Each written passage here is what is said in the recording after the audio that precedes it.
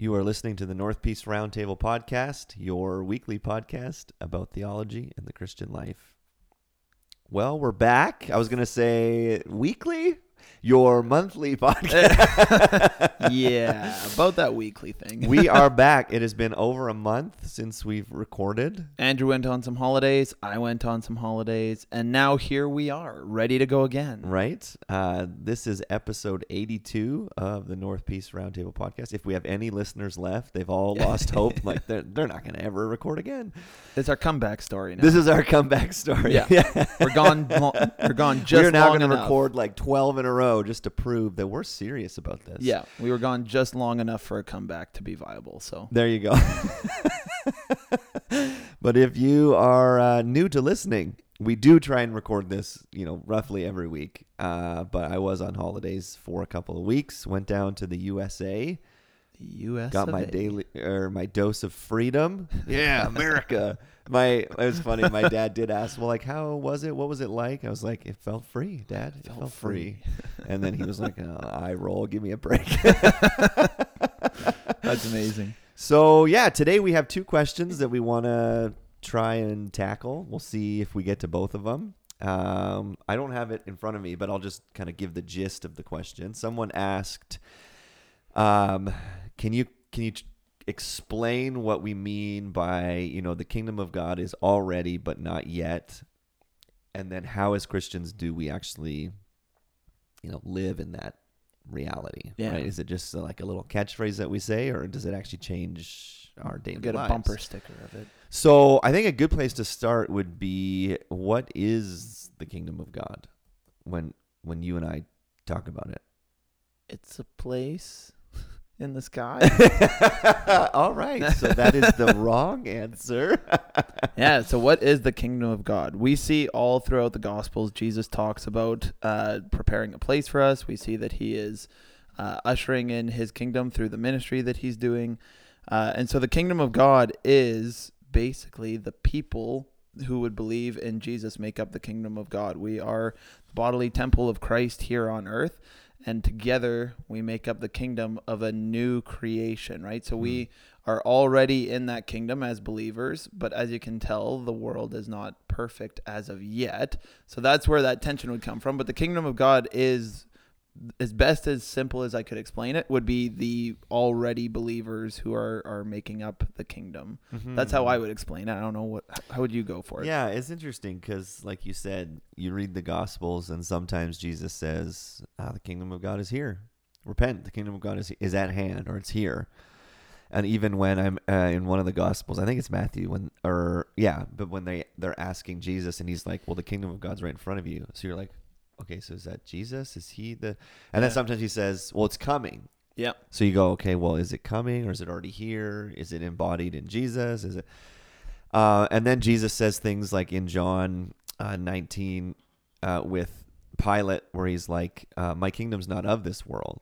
If it was, my followers would be fighting and attacking. And then Pilate's like, but you're a king? Yeah. Right? And he's like, well, my kingdom's not of this world, though. So you go, okay, well...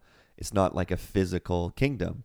So I think I agree with what you said, but maybe I would just add on that I think that the kingdom of God, if you wanted to and again, there's differing opinions, but my view is that the kingdom of God is basically his rule and reign on earth, but it's through the followers of Christ, the followers of Jesus. Yeah, right? that's so well put. It's a good thing to add. It's the church, it's followers of Jesus. But it's his rule and reign through them and in them, I guess. But like I said, there's some people that think, nope, the kingdom of God should be like a physical, right? We gotta Christianize the government, education system, blah blah blah blah blah, and that's God's kingdom coming. Yeah. There's some very charismatic people, right? The 7 Mountain Mandate. And some of you listening are like, what? But they basically identified 7 spheres of society. And they say the kingdom of God is us taking over all those things. So media, government, the education system, the family. And then once we've taken over all of that, then now, hey, the world's a Christian world, basically. So I think that that's kind of an overreach because, I mean, Jesus said, my kingdom's not of this world. It's not like how the kingdoms of the world operate. Yeah. So I think it's God's rule and reign primarily through the church, right? So as you know, are a Christian husband and a father, and you, let's just pretend that you didn't work in the church, but you're a plumber, and as you do life and as you go to work and as you, like, you are living in the kingdom of God because he rules your life, essentially. Yep. So then the already not yet is interesting because you go, okay, well, if the kingdom of God is his rule and reign, well, then it's here. And I'd be like, yeah, totally. Yep. But it's not quite here. Yeah. So I don't know, like, why do we use language like that? Like, already but not yet. Like, what do we exactly mean by that? Is there something that we're missing out on because it's not fully here yet? Or like, what is it that interesting, yeah. What is it that's not yet? The not yet, specifically that portion of that phrase that we use is when we say that we're referring to the second coming of Christ. The not yet refers to specifically that when Christ will return and make all things new, and heaven will meet earth like a sloppy wet kiss.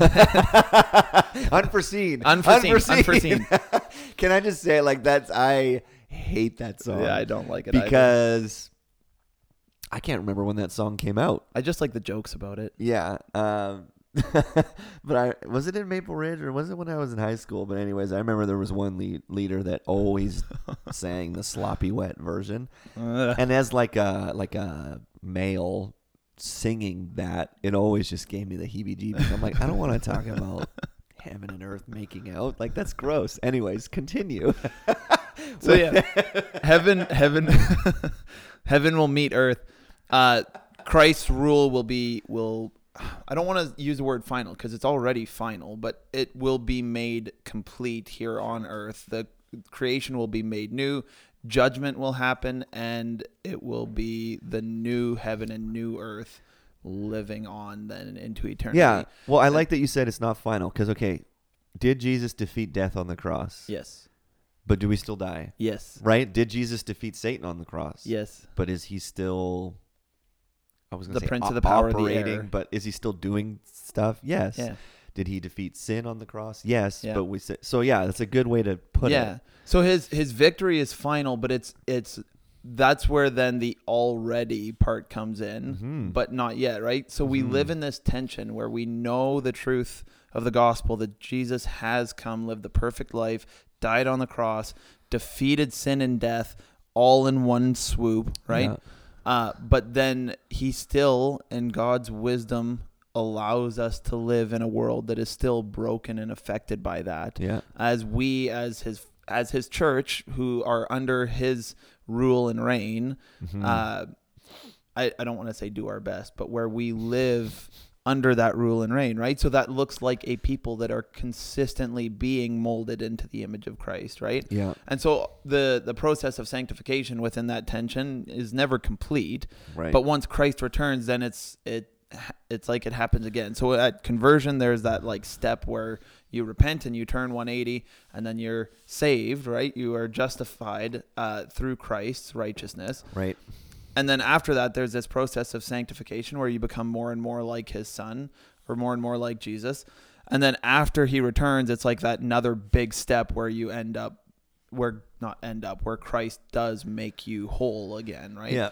So that's the tension. That sanctification process is that tension of already, right? Because if you are a Christian, you will know, and the marks of that will be the fruit of the Spirit, because Jesus will be consistently changing your heart through the Holy Spirit to look more and more like him, which in turn looks more and more like the kingdom, which in turn will affect more and more people and multiply and stuff. It's a beautiful picture, really. Yeah.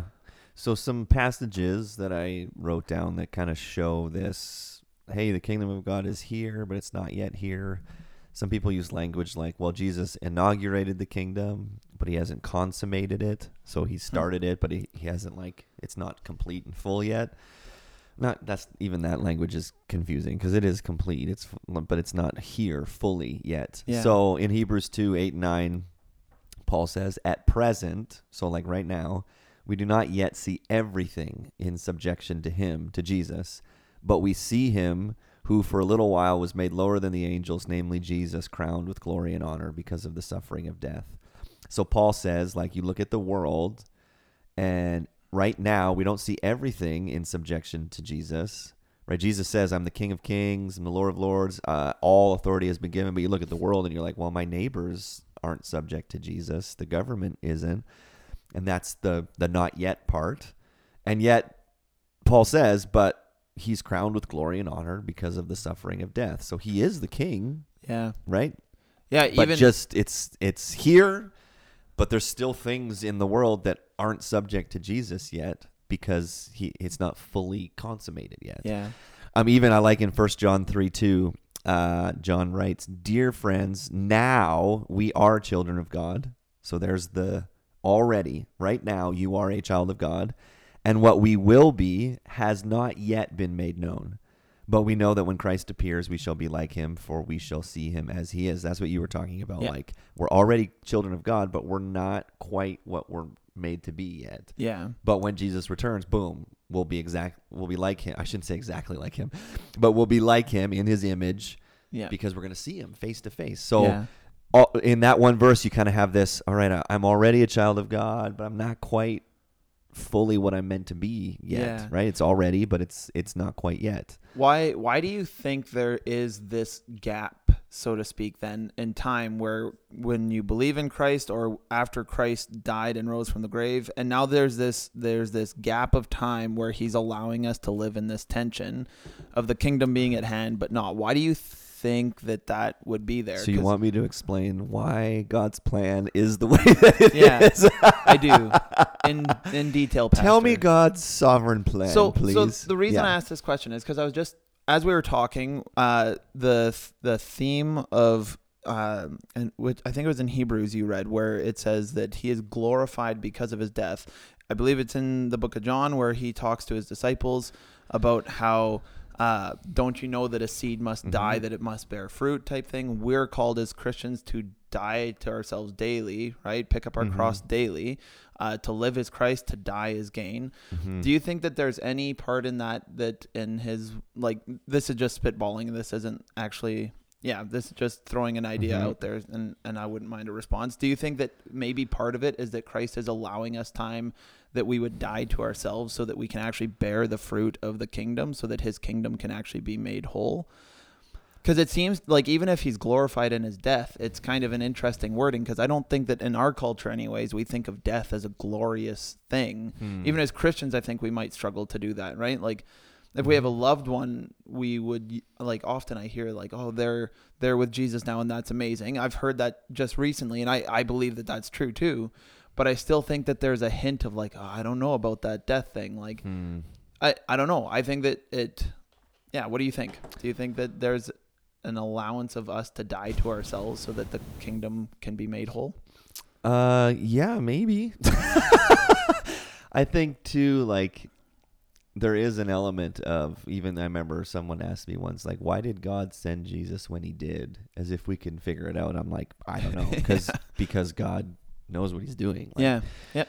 So why has it been 2,000 years when Jesus told his disciples, like, I'm going to be back soon? I don't know. I think on one hand, I can be confident that it's because God is sovereignly working out his plan to display the glory of his grace to many, many, many people.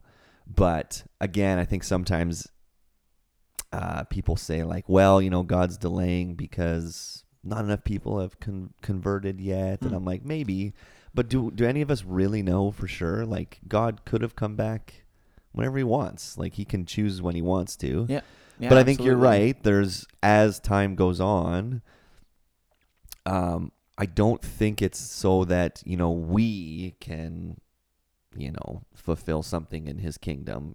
Like we have any kind of power to do that. Yeah. No, but I think it's, you look as the last 2,000 years have gone by, God has given ample time to display his glory through the grace that was given, right? Yep. Even Ephesians 1 talks about that, right? I might as well just read it rather than try and paraphrase. But now I got to find it really fast.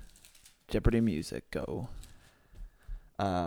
He talks about choosing us before the foundation of the world. We'll be holy and blameless in love. He predestined us for adoption as sons according to the purpose of his will, to the praise of his glorious grace. And then in him we have, so Paul's talking about our redemption is according to the purpose of his will, to the praise of his glorious grace. So, that answers a question of, well, why is that person saved and that person's not, and why did it take 40 years for my dad to get saved? And it's because it's according to God's will, so that he would receive glory because of his amazing grace. So yeah, I mean, it would have been amazing if Jesus, died, rose again, and then said, like, now it's done. Everyone come with me. Like, you don't have to suffer. You don't have to, like, but he didn't. And we go, okay, I trust God's timing and his plan.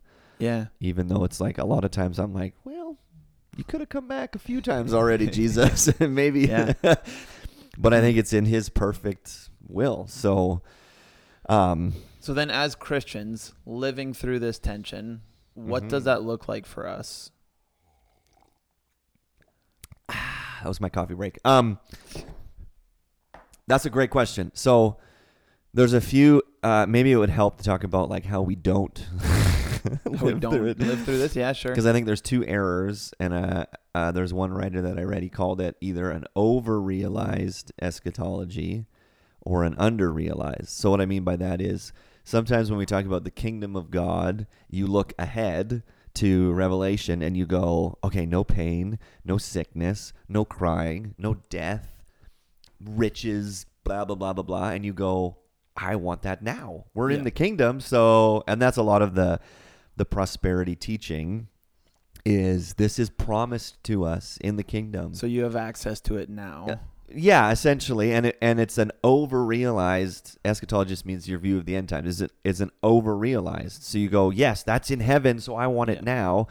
That's not how you live in the kingdom of God, right? Because then it's this idea of like, well, there's no sickness in the kingdom, so there shouldn't be any sickness in me, and then we still get sick, and we still die, and we're still persecuted, and we still have poverty, and so I think that's a wrong way to view it. Saying like all of the benefits of the kingdom that's coming, I want that now, and then the opposite is true. Like some people live with this under-realized, where it's like, there's nothing, there's no benefits at all. Woe is me, right? Yeah. Don't even bother praying for miracles because they don't exist anymore. And it's like almost this like, well, I might get into trouble for saying this, but the idea that, well, the gifts of the Spirit have ceased.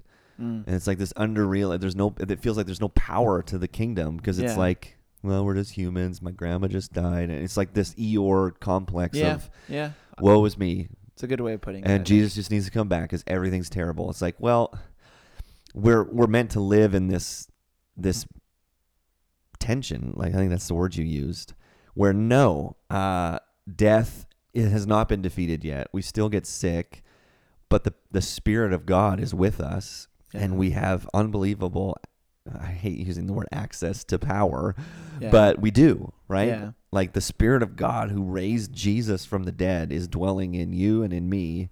And so that should change like the way we view life. We should pray with confidence and with faith, and we should ask God for him to do miracles and blah, blah, blah, blah, blah. But we shouldn't, it's not a guarantee, right? Yeah. Right, so I'll give you an example. There's a guy in our church who's sick, right? I won't use his name because I don't know. But anyways, cancer all throughout his body. It doesn't look good. So if we had an over-realized view of the kingdom, we would go, well, that's not okay. Cancer has no claim over his body. Yeah. God's will is that he'd be healed now, let's today. All pray and declare that cancer, you're not allowed to be in his body because he's in the kingdom. Blah, blah, blah. So, like, by all means, unless the Spirit of God intervenes, like, he'll probably pass away, right, in a while. We don't know because we're not God. But a proper view of the kingdom is to go, no, we're gonna be interceding for him, like, as believers. But what I don't mean pray. We're going to be praying for him. The Spirit is our intercessor. Yes. We're going to be praying for him in faith. God, would you please heal him? Like, miraculously take this cancer out of his body. Yep. And yet we're going to just trust that, okay, God, if not, your plan is perfect. And would you draw men and women to yourself through his testimony? I think that's a proper view. Not like, well, there's no hope. Yeah.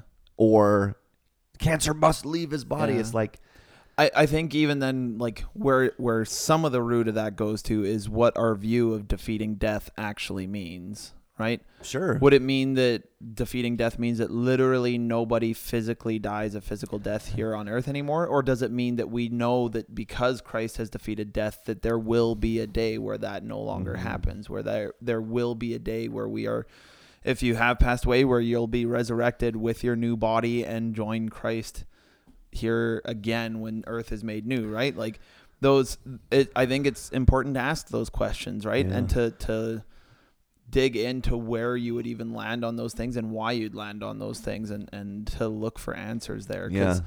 I agree. I know someone whose wife got really, really sick, and she was not given very much time to live. And so the guy had been praying that she would be healed, and he realized, well, that means that she would die. Yeah, because that means that she's made whole, because she'd be with Jesus, and she wouldn't be in that pain anymore.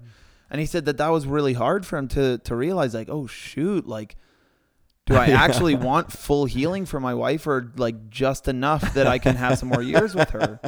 And then all the complications that come with that, right? So I think that living in the kingdom, being a part of the kingdom when you're struggling through stuff like sickness, issues of health or finances or any of those things, I think what it looks like, and I think one of the reasons God in his grace allows us this space in between, so to speak, is so that we would learn to trust him, so that he is glorified through that, right?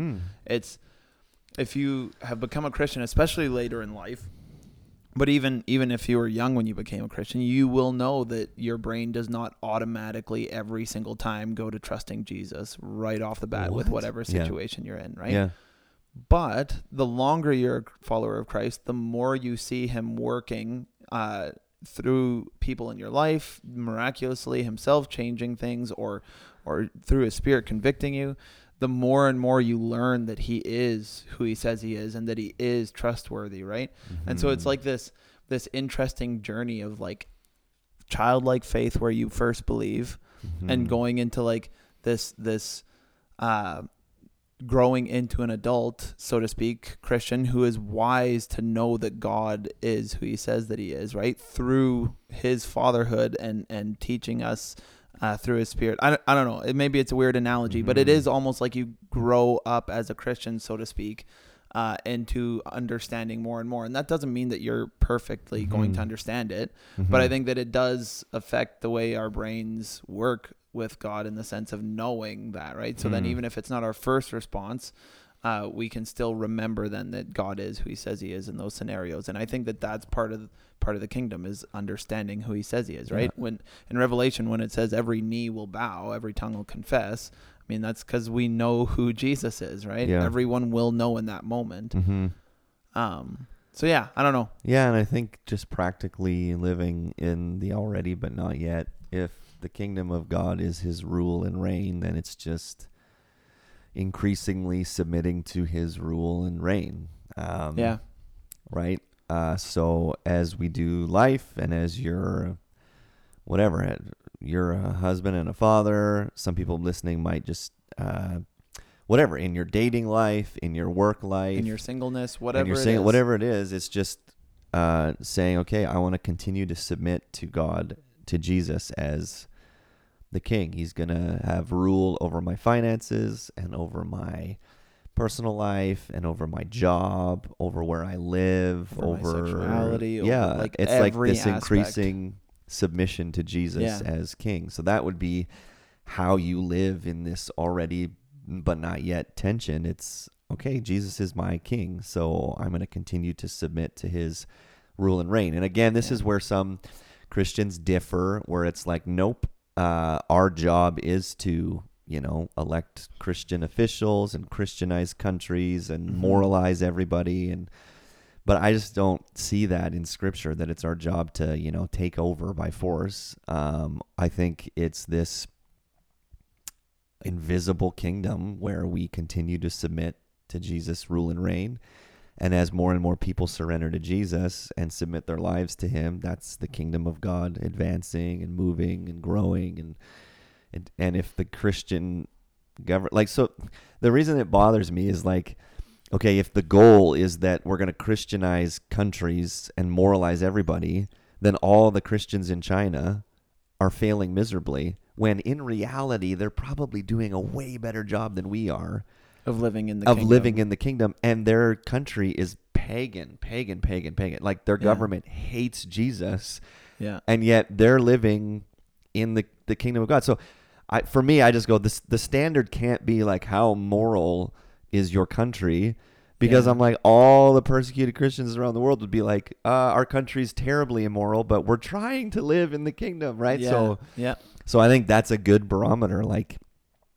Personally, if you want, okay, am I living in the kingdom? Well, am I submitting to the rule and reign of Jesus in my life? I think that's a good way to view it. So, we got time.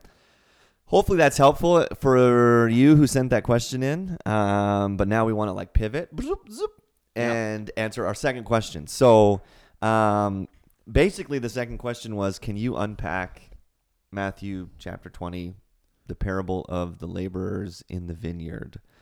And what does that mean, essentially? So maybe I won't read all 15 verses, but essentially, I mean, Jesus taught in parables a lot, and he used a lot of different farming analogies and vineyards and planting and all that kind of stuff. So you know what? Maybe I will just read it, because I'm like, I could try. It's pretty short. I could try and paraphrase it, or I could just read it, and it would be. We're here better. to learn about the Bible. Let's go. Okay, shut.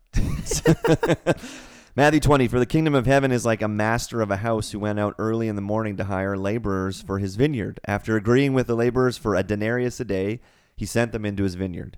And going out about the third hour, he saw others standing idle in the marketplace, and he said to them, "You go into the vineyard too, and whatever is right I'll give you." So they went. Going out again about the 6th hour and the 9th hour, he did the same. And about the 11th hour, he went out and found others standing, and he said to them, "Why do you stand here idle all day?" They said to him, "Because no one's hired us." He said to them, "You go into the vineyard too." And when evening came, the owner of the vineyard said to his foreman, "Call the laborers and pay them their wages, beginning with the last up to the first." And when those hired about the 11th hour came, each of them received a denarius. Now when those who were hired first came, they thought they would receive more, but each of them also received a denarius.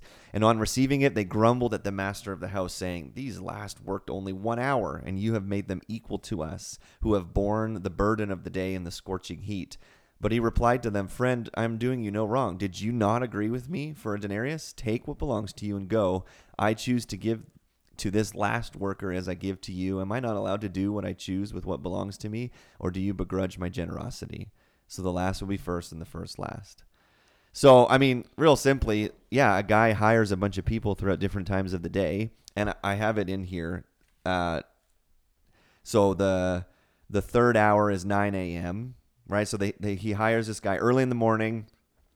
So like real early. So let's just assume like 6 a.m. this guy's starting. Yeah. The third hour is he hires some guys at 9 a.m. And then the 11th hour is 5 p.m. So like if their day in the Middle East was essentially 6 a.m. to 6 p.m., that's considered, it's their 12-hour day, and then nighttime is the other 12 hours. Yeah. So you have a guy that's hired at 6 a.m. I'm going to pay you a denarius for the whole day of work. And then you have a guy that he hires at 5 p.m. with 1 hour left. Yep. And he pays them the exact same amount. Yeah. Which I totally resonate with the guy who's complaining. Because if someone was like, "Hey, I want you to come and do some yard work for me," and I started at 6 a.m., and I'm working through the whole day, and I'm going to give you $100. Okay, great. And then if he said, "Hey, Corlin, at 5 p.m., come work for me for an hour," and he paid you $100, be like, okay, I'd great. be like, "That's not fair. I worked 12 hours for $100, and Corlin worked an hour for $100. Yeah. So that's the complaint. Yeah. So I like that the master in the parable is like, what is that to you? You agreed. Yeah. I'm allowed to do whatever I want with my money. So who cares if I gave that guy $100 and you $100? But what does it mean? What does the parable mean? Yeah.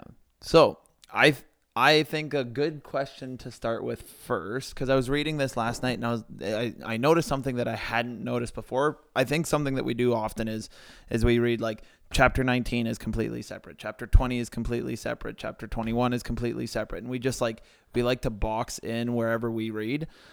So my question for you, because you probably have a little bit more knowledge on this than I do, the end of chapter 19 is the rich young man. The story of the rich young man. So he comes and he's like, hey, I've followed your statutes. What do I do to inherit the kingdom of God? And Jesus is like, sell your stuff, everything you possess. And the guy's like, well, I can't do that. And then the last words of chapter 19 are basically the exact same thing as the story here in chapter 20, where it says, but many who are first will be last, and the last first. And right away it goes into chapter 20. So my question is, just from a literary standpoint, so how it's written, is this a separate time? Like, is this like a month later that Jesus tells this story of the parable, or is this like right away? Because I think that's important. If we see two stories here that are lined up that end in the exact same language, often biblical authors use techniques like that of repetition to like encourage the same types of themes. So I'm curious, do you know the answer to that? I don't actually know. Yeah, I mean, I'd have to do a little bit more digging, but it seems like it's the same conversation, because even if you go to verse 23 of chapter 19, Jesus basically is trying to teach them after this interaction with, the rich young man. He says, right, only with difficulty will a rich person enter the kingdom of heaven. It's easier for a camel to go through the eye of a needle. The disciples go like, well, then who can be saved? Yeah. And Jesus says, with man, this is impossible. With God, all things are possible. And then Peter says, classic Peter, see, we've left everything and followed you. What then will we have? So in verse 27 in chapter 19, Peter's like, okay, the rich young ruler wouldn't leave, but Jesus, I mean, we've left everything. So we must get a lot. And Jesus says, truly I say to you, in the new world, when the Son of Man sits on the glorious throne, you who have followed me will also sit on 12 thrones, judging the 12 tribes of Israel. And everyone who's left houses or brothers or sisters or father or mother or children or lands for my name's sake will receive 100-fold and will inherit eternal life. But many who are first will be last, and the last first. And then he goes into this parable of what we would call like, that's not fair. Yeah. And then he ends and says, so the last will be first and the first last. So I think what Jesus is doing is he's saying to his disciples, because they're asking, I think Peter is asking selfishly, personally. Yep. I've left everything, so what do I get? And Jesus answers, you're going to sit on the 12 thrones.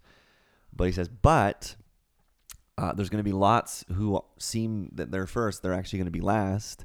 And then I think what he's trying to do with this parable is to say, one, God's grace sometimes doesn't make a whole lot of sense to us, because, I mean, it could seem unfair, right? Where you go, okay, I have lived my whole life trying to follow Jesus and suffering for him, and the guy on his deathbed who prays a prayer, he gets in too. Yeah. And we would go, that doesn't seem fair. He hasn't gone through what I've gone through for Jesus. Yeah. And I think Jesus, basically what he's saying is, am I not allowed to do what I want to do with my grace? Yeah. Like that's the language of the master going, okay, I gave you grace, but I also gave this guy grace. Who are you to like argue with me? Am I not allowed to do what I want with my grace? Right. Yeah. And then I think what he's saying is that the last will be first and the first last. Notice that he flips it. In Matthew 19:30, he says, many who are first will be last and the last first. And at the end of the parable, he says, the last will be first and the first will be last. So he kind of like, he flips it. Yeah. So I think he's also saying that the guy that works 12 hours, we would assume that guy's going to be first in the kingdom. Yeah. But maybe he's last. And the guy that prays on his deathbed an hour before he dies, maybe he'll be first in the kingdom. So I think it's a lesson on God's grace, and that God as the creator of everything, Jesus as our Savior and King and Redeemer, he can do what he wants with his grace. Yeah. Does that make sense? I would agree.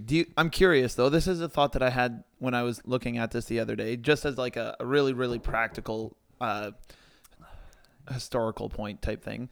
Do you think that any of this has to do with the fact that most of his disciples were Jewish and they would have thought that they just inherit the kingdom because Abraham was the forefather? Maybe. And so he was the first. And then, talking about anyone who believes, I can imagine it didn't sit well with a lot of Jewish people then that anyone who believes in Christ has access, right? I would imagine sometimes we forget about things like that. I mean, I don't know exactly if he's talking about that, but it would make sense if he's talking to his disciples of like, hey, the first will be last and last will be first if you think you're pious. I mean, you look at the Sadducees and the Pharisees, and they thought that they were they thought for sure they had everything because they had been a part of a lineage of people that were God's people, but they didn't know Jesus, right? So then they weren't in at all. Yep. Yeah, I would agree. I think there's probably an element of that. I think it's so applicable to us because it's almost like, I like that in the parable, the master says, you agreed with me for a denarius. Yeah. So take what belongs to you and go. Like in reality, even practically speaking, he's not wrong. Like in our day and age, if someone said to me, Andrew, I will pay you $100 for you to mow lawns for 12 hours. And they said to you, okay, Cortland, for this last hour, I'll give you $100 to mow some lawns. They have every right to do that. Yep. I might think that that's not fair, but the master, like the guy who said that could say the same thing. Andrew, you agreed with me for $100, so take it, and I can choose whatever I want, right? So I think we do that though with, like I said, with God's grace. It's like, wait a second, that doesn't seem fair. Why does that guy get the same grace that I get? And we do that, and it's like Jesus is saying, hey, I showed you grace, okay, so be grateful for that. And if I choose to show that guy the same amount of grace, what is that to you? I'm the master. So it almost like puts us in our place, and it reminds us, okay, right, Jesus has shown me unbelievable grace. I should just be happy that he showed that guy the same amount of grace. But it's like a dig at our human selfishness because we're like, I deserve more grace than that guy. Yeah, for sure. So, I mean, it's an amazing parable. And I like that you brought up where it's situated because, like, the rich young ruler just walked away. And then the disciples are like, well, we've given up everything. And Jesus is like, it's like he's like, oh, okay, whoa, let me correct some thinking here. Right. It's not a completely separate thought. What is being presented here, right? So it's really important when we read parables or anything in Scripture to make sure. I mean, we say it over and over again. Context is key, and it's because it's really important, right? Totally. These stories are not like little kids TV shows where they're like 5 minutes and then the next episode might have a little bit of crossover, but it's entirely different. So it's not like every chapter is like a 5-minute read and the next chapter there might be some this is especially in the Gospels here, this is a narrative, right? So there might be some jumps in time, right? Where there's maybe months that go by before the next chapter starts, so to speak. But the narrative that pushes through the Gospels is complete without those jumps, right? So that's important to remember, is to look ahead and see where it does connect and see where the stories connect and be aware of the cultural implications of all this too. So totally. Yeah. Well, hopefully that's been helpful. Thanks for some great questions.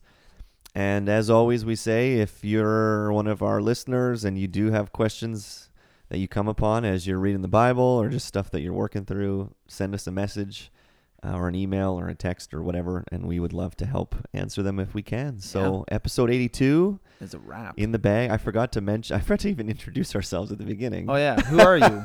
Who are we? So I'm Andrew, and with me as always is Cortland. Goodbye. And Cameron slept in. He texted us 2 minutes before we were to start and said, my alarm just went off. Sorry, I overslept. So he's on thin ice. And if he's listening, Cam, this is your official warning.